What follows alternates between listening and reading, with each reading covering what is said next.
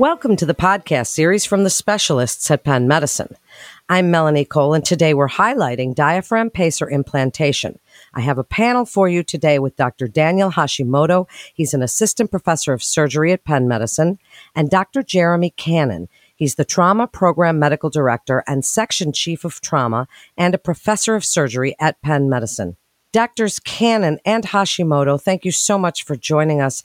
Today we're discussing diaphragm pacing, a device that offers an alternative to mechanical ventilation for individuals with ventilator-dependent spinal cord injury and central hypoventilation syndrome. As we begin, Dr. Cannon, can you briefly describe what's happened to impair breathing in people with ventilator-dependent spinal cord injury and why it's so beneficial or necessary in these populations to offer an alternative to mechanical ventilation? Well, in the patients that I take care of in trauma, we see that patients who have a cervical spinal cord fracture and a spinal cord injury have severe respiratory failure. So they no longer have the ability to inspire, to take breaths, and as a result, they end up dependent upon mechanical ventilation, as you mentioned. This all relates to the innervation of the chest wall and the innervation of the diaphragm. So in the setting of a severe, complete spinal cord injury in the cervical spinal cord, these patients have really no other option. The device that we'll be talking about today has been FDA approved or cleared for this application to really help patients who have this severe injury pattern eventually liberate from the ventilator. This is a fascinating topic we're discussing. And Dr. Hashimoto, diaphragm pacing involves artificial innervation of the diaphragm to bring about breathing. Give us a little history of the concept of this. Tell us how it works. And while you're telling us that, I'd like you to speak about the benefits or risks for patients with respiratory muscle weakness. Is this considered a first-line therapy for patients with ventilatory failure due to bilateral paralysis or severe paresis of the diaphragm? Absolutely, Melanie. That's a great question. You know, as interesting as this type of technology seems, as maybe as modern as it seems, people may be surprised to know that it's been around for quite some time. In fact, the first time that diaphragm pacing was really demonstrated was in the 1960s. And the first device that was developed for diaphragm pacing that was FDA approved, well, that came out in the 1970s. So really the concept of diaphragm pacing has been around for quite some time. But it has certainly taken some time for it to really grow and sort of spread in terms of usage. Now, this question around whether it's first line or not, it really kind of depends on the individual patient's situation. And that's where it becomes so critical to have a multidisciplinary team of surgeons, pulmonologists that can really think about what is underlying the diaphragm dysfunction. Is it bilateral? Is it unilateral? Because actually we're now seeing that there's some benefits in unilateral diaphragm dysfunction as well. And how does that really come together and impact the patient's quality of life and their goals for how they want to live with any potential respiratory issues?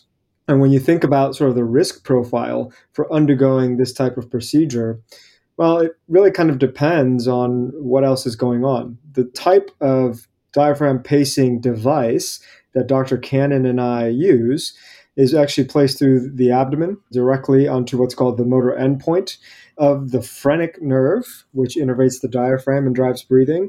And as far as procedures go, it's pretty low risk. And it comes with the upside of helping to condition the diaphragm, which, like any other muscle, needs to be stimulated to grow and stay strong. And so that's really one of the benefits of taking this approach, is really thinking about how can you think about sort of the underlying pathophysiology of the disease, and can you really sort of make an impact there at the point where it's going to best influence the patient? Dan, you raised some really interesting historic points there.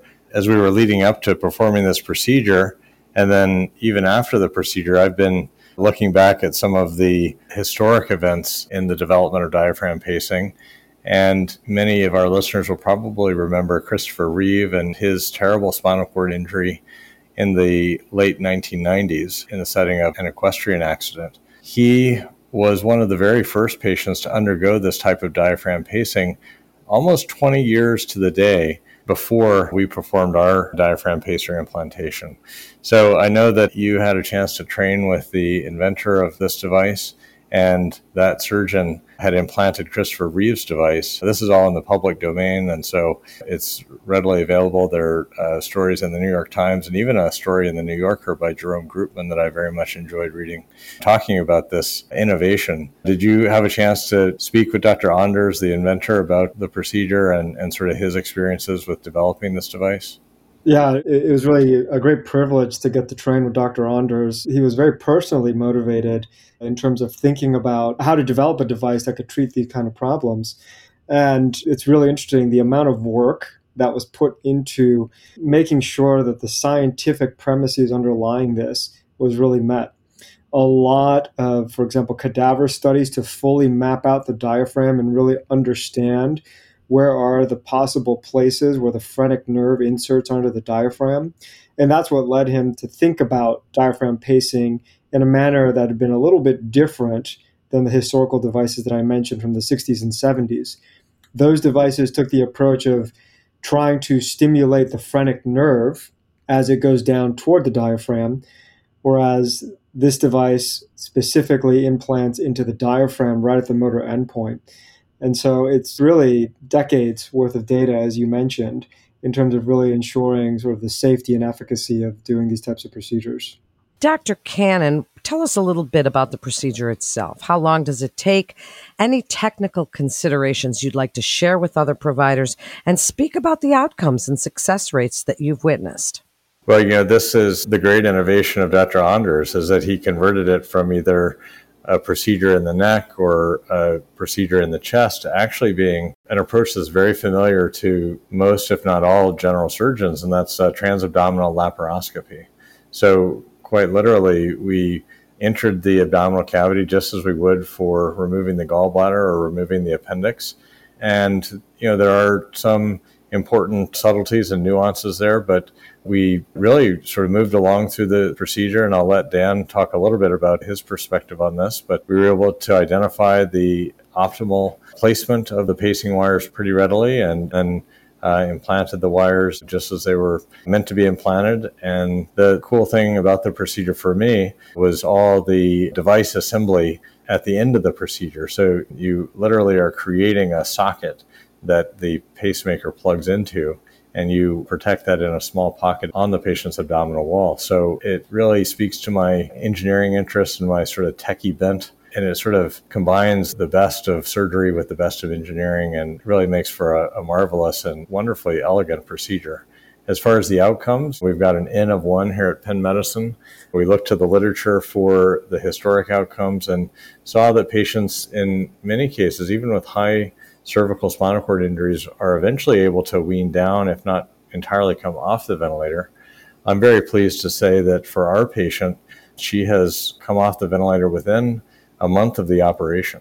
She's been working very hard at one of our local rehabilitation centers to achieve the success, and through their efforts and her drive, they've just achieved a wonderful result of ventilator liberation, which is very satisfying. But Dan, I'm curious about your thoughts on just some of the technical aspects of the procedure and the successes you had seen out in Ohio when you were there with Dr. Anders. Oh, absolutely. No, I think it's really great because as a minimally invasive GI surgeon, obviously I love laparoscopy. And to be able to do a procedure through basically 3 5 millimeter incisions and then a 1 centimeter incision where you actually pass the wires through, it's sort of a huge benefit in terms of avoiding a larger incision, for example, in the neck or potentially in the chest, to do this thoracoscopically when you want to stimulate the phrenic nerve directly. In terms of historically, there have been over 2,000 patients that have been implanted with this device directly on the diaphragm. And when you're doing the procedure, the nice thing is you actually get to see how much does the diaphragm actually move, how much atrophy has the diaphragm undergone. And then in addition, we're able to also measure the changes in the pressure of the abdomen when we deliver a pulse to the diaphragm. So because we're insufflating with carbon dioxide in the abdomen, we're measuring the pressure of the abdomen. And then when we deliver the pulse, obviously the diaphragm contracts, it drops, it increases the pressure in the abdomen. And so we can find the point along the diaphragm that leads to the best response. So I like that kind of quantitative element of knowing that the electrode position is optimized for that individual patient. And in terms of the recovery, it's great that they come off the ventilator as quickly as they do. You mentioned our patient in a month. Some are even sooner than that. And it's that kind of diaphragm conditioning that becomes so important. A lot of these studies on ventilator-induced diaphragm dysfunctions show that even within the first 18 hours of being mechanically ventilated, you start to see some dysfunction of the diaphragm. And then by 72 hours, that can be quite severe. And so the benefit of having these types of electrodes is one, yes, you're conditioning the diaphragm, but you can also use these electrodes as an EMG to actually measure the electrical activity of the diaphragm. So it gives you an additional measure to really see how the diaphragm is progressing and rehabilitating. Dr. Hashimoto, a glimpse of PubMed for diaphragm pacing makes it clear there's no set algorithm for the collaboration of specialties involved in these surgeries. How did your collaboration come about, and how does it define what's happening today at Penn Trauma and GI Surgery? Well, I really have to give a lot of credit to Dr. Cannon because he is not only a leader, obviously, in our health system, but just a thought leader in general. If you look at his PubMed, I can't even count, I think, the number of publications he's got. But he was very kind. And when he called me, he knew I trained with Dr. Anders. And he said, Dan, I think I've got a patient that would really benefit from diaphragm pacing. We haven't done one of these here at Penn before. You trained with the person who invented this. Do you want to work together on making sure that this goes as well as it could possibly go? And so that's a place where obviously we collaborate a lot between divisions anyway, but to have that kind of expertise all housed within Penn Medicine and within the Department of Surgery, it allows us to collaborate quite easily and really figure out if we want to take the best care of a patient, let's tap all of the experts that are available to us at Penn Medicine and ensure that they're all involved to make sure that the patient gets the best possible outcome. I'll just echo that I think it is absolutely a wonderful collaboration, and we're so fortunate to have recruited Dr. Hashimoto to Penn Medicine and Penn Surgery. He's just a great addition to our team, and I look forward to many future collaborations. I'd like to give you each a chance for a final thought. Dr. Cannon, are there any factors that could affect the longevity or functionality of the diaphragm pacer device, and how does it integrate with other treatments or therapies a patient may be receiving? I'll tackle the second part first. We've had a lot of questions from the rehab facility about can the patient move in certain positions? Can the patient undergo various therapies such as electrical stimulation? And the answer is that it's a very robust and resilient system. So I think that speaks to the quality of the engineering that went into this device.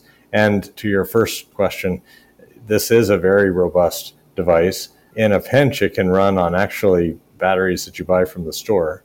Of course, they offer long life batteries so that you don't have to worry about switching the battery pack out very frequently. But as a military surgeon, I am always interested in sort of the ruggedness of various devices, and this one definitely passes the rugged test.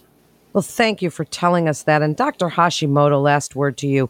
I'd like you to speak to other providers about when you feel it's important that they refer their patients to you and Dr. Cannon, and also speak a little bit about the ongoing care and monitoring that is required for patients for whom diaphragm pacer implant has taken place. As with many conditions, especially complex ones such as diaphragm dysfunction or spinal cord injury, it's never too early to really reach out for collaboration. As I mentioned before, we often see ventilator-induced diaphragm dysfunction as early as 18 hours from the initiation of mechanical ventilation. So really for anybody in whom prolonged mechanical ventilation is anticipated, particularly with a diagnosis of spinal cord injury, or if on imaging there's a notice of an elevated diaphragm on either side, that might be the time to reach out and ask, would it be appropriate to get further workup to determine whether or not this patient could be a candidate for diaphragm pacing? Now, in terms of long term, there's a lot of collaboration, as I mentioned, between us as the surgeons and the pulmonologists who are sort of managing the overall pulmonary rehabilitation. We obviously keep an eye, for example, on the EMG activity from the electrodes to see how the diaphragm is recovering.